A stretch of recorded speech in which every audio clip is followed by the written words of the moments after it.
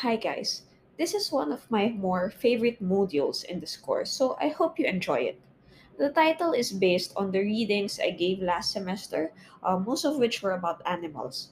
But for this sem, I only retained the reading about cats by David Wood, and the new ones are Huasiu's The Secret Lives of Fungi and a documentary on YouTube about living bridges in a region in northeast India.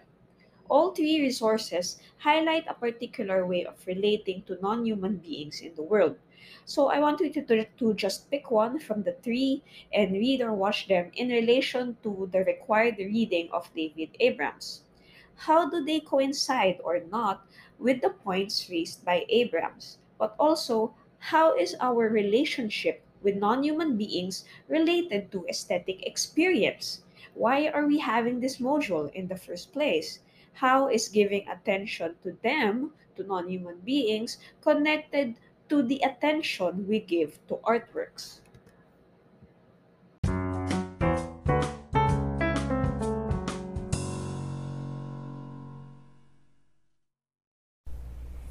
And that is my cue to start introducing our reading for this week because it somewhat touches on those things I mentioned.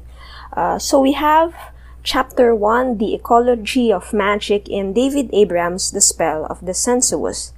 And then you have a choice between two readings. You can read John Berger's Why Look at Animals or David Wood's If a Cat Could Talk. And I have to admit, as someone who likes animals, these are my two favorite readings in the entire course. So the Woods article is about cats, and I hope you guys like cats. If you don't, maybe you can read the other essay by John Berger, which is actually also very good. So chapter 2 of David Abrams is just supplemental reading if you want to go in depth, but it's not really required. So I won't discuss why look at animals and a cat could talk, if a cat could talk, maybe later on in the forums, but not here in this podcast because I want to hear from you first on how you would connect either of those two readings with David Abrams. And hopefully, you can share your insights with the rest of the class in the forums.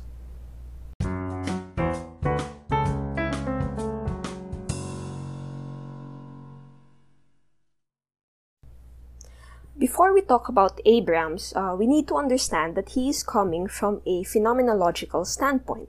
So he borrows a lot from the ideas and concepts of Edmund Husserl and Maurice Merleau-Ponty. So phenomenology, as a philosophical system, focuses on the lived immediate world as experienced by our senses. So it takes as its primary consideration this perceived world and not the world that had already been abstracted by our knowledge systems.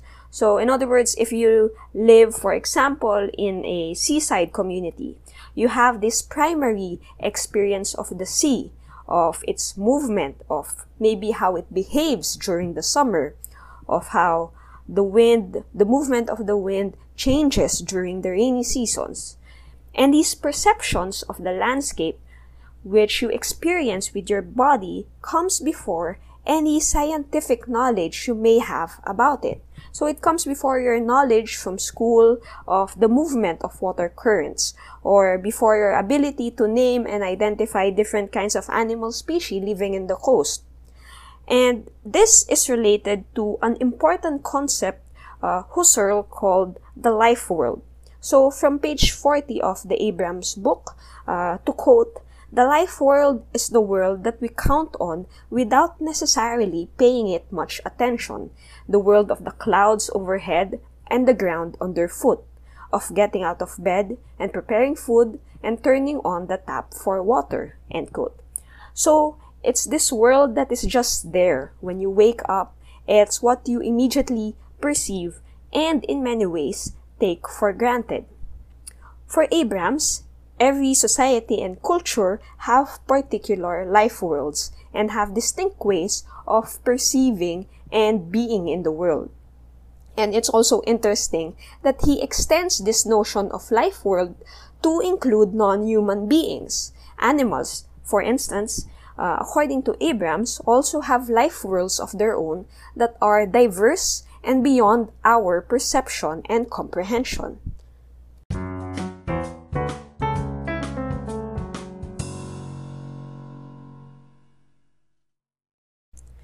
Another important concept from phenomenology that is relevant to Abrams is the idea that we enter into an intersubjective awareness of the world through our bodies.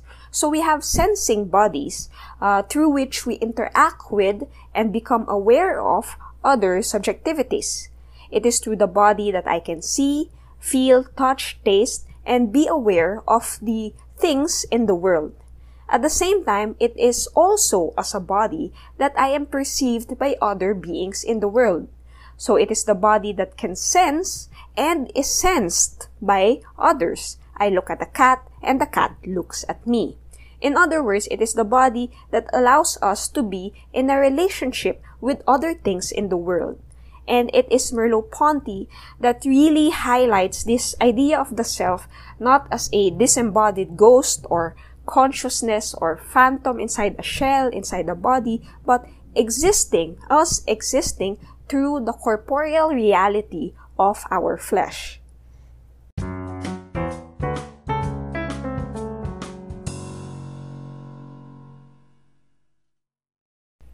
So now we go to the reading itself. David Abrams is an ecologist and philosopher who is said to be an academic outsider in the West. In chapter 1 of his book, The Spell of the Sensuous, he questions the ways in which people from industrialized societies relate to the world. He argues instead for an awareness of the world as an animated force. He talks, for instance, about the role of the healer or a shaman in certain rural villages in Asia. He explicitly mentions, I think, Indonesia and Nepal.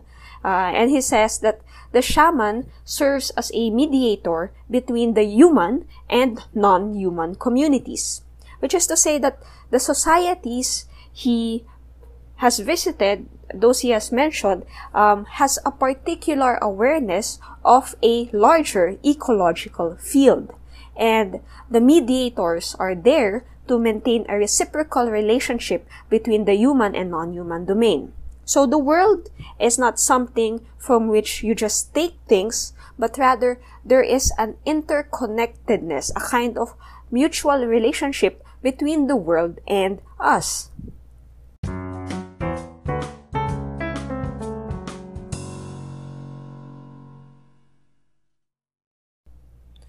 With Abrams juxtaposing indigenous cultures and industrialized societies, I was reminded of a concept from Martin Heidegger called standing reserve. So Heidegger argues that in modern society, we frame the world as a standing reserve, which means that nature is an out there. It is separate from us, that we see as something that we can manipulate at will in order to extract resources for our needs. And at risk of oversimplifying Heidegger, I would say that in this conception of the standing reserve, the world is regarded as passive and inert, while we, humans, are active agents imposing our will upon it.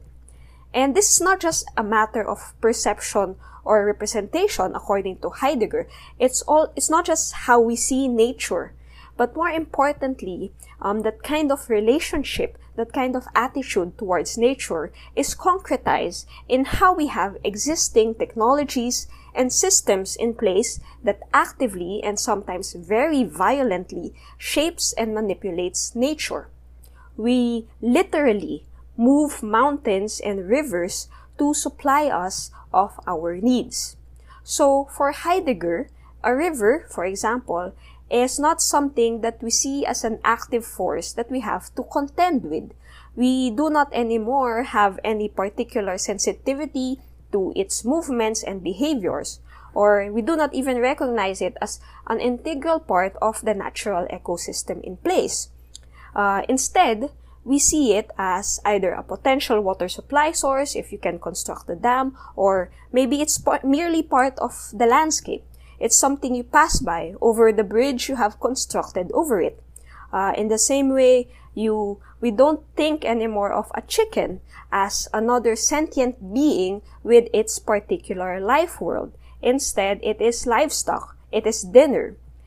Its body had been engineered to provide us with larger drumsticks, larger fried chicken drumsticks. And we do those things on a regular basis, on a large scale, regardless of the effects of the suffering it induces on the animals themselves.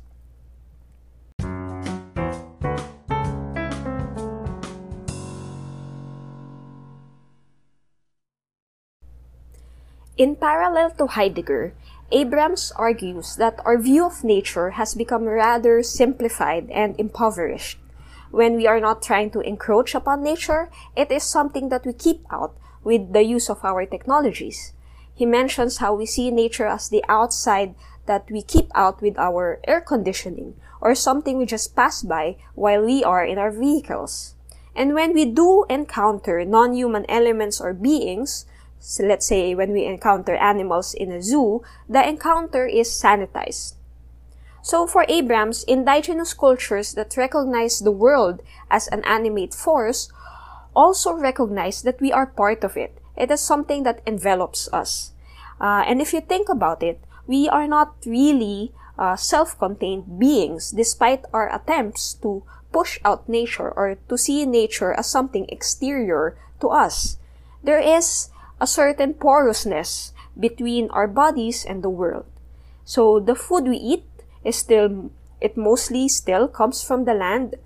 We breathe in oxygen from our surroundings. We have bacteria and fungi in our gut that are beneficial for our digestion. And the minerals in our bones, for instance, were probably inside another animal millions of years ago.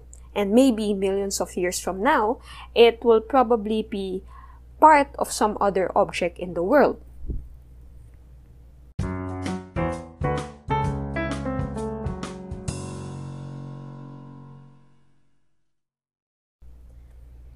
I would just like to mention that David Abrams has been criticized for generalizing the experience of indigenous cultures by glossing over the differences in their worldviews in order to support his arguments.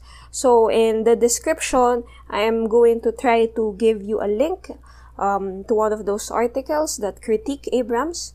And in that article, for instance, they argue that Abrams could have used phenomenology to further understand and highlight cross-cultural differences, because in phenomenology, you recognize that we approach the world from different and varied perspectives. So this is an endeavor that other thinkers have more successfully navigated than Abrams. But there are signs that he is aware of the differences and nuances of the worldviews that he mentions, although he doesn't really highlight that in his book. So critics argue that he missed out on further strengthening his arguments by making that mistake. Nevertheless, Abrams presents engaging, if not poetic, arguments for rethinking our relations with the world. And these are points that we can take note of as we reflect on how we relate with non-human beings and things in nature.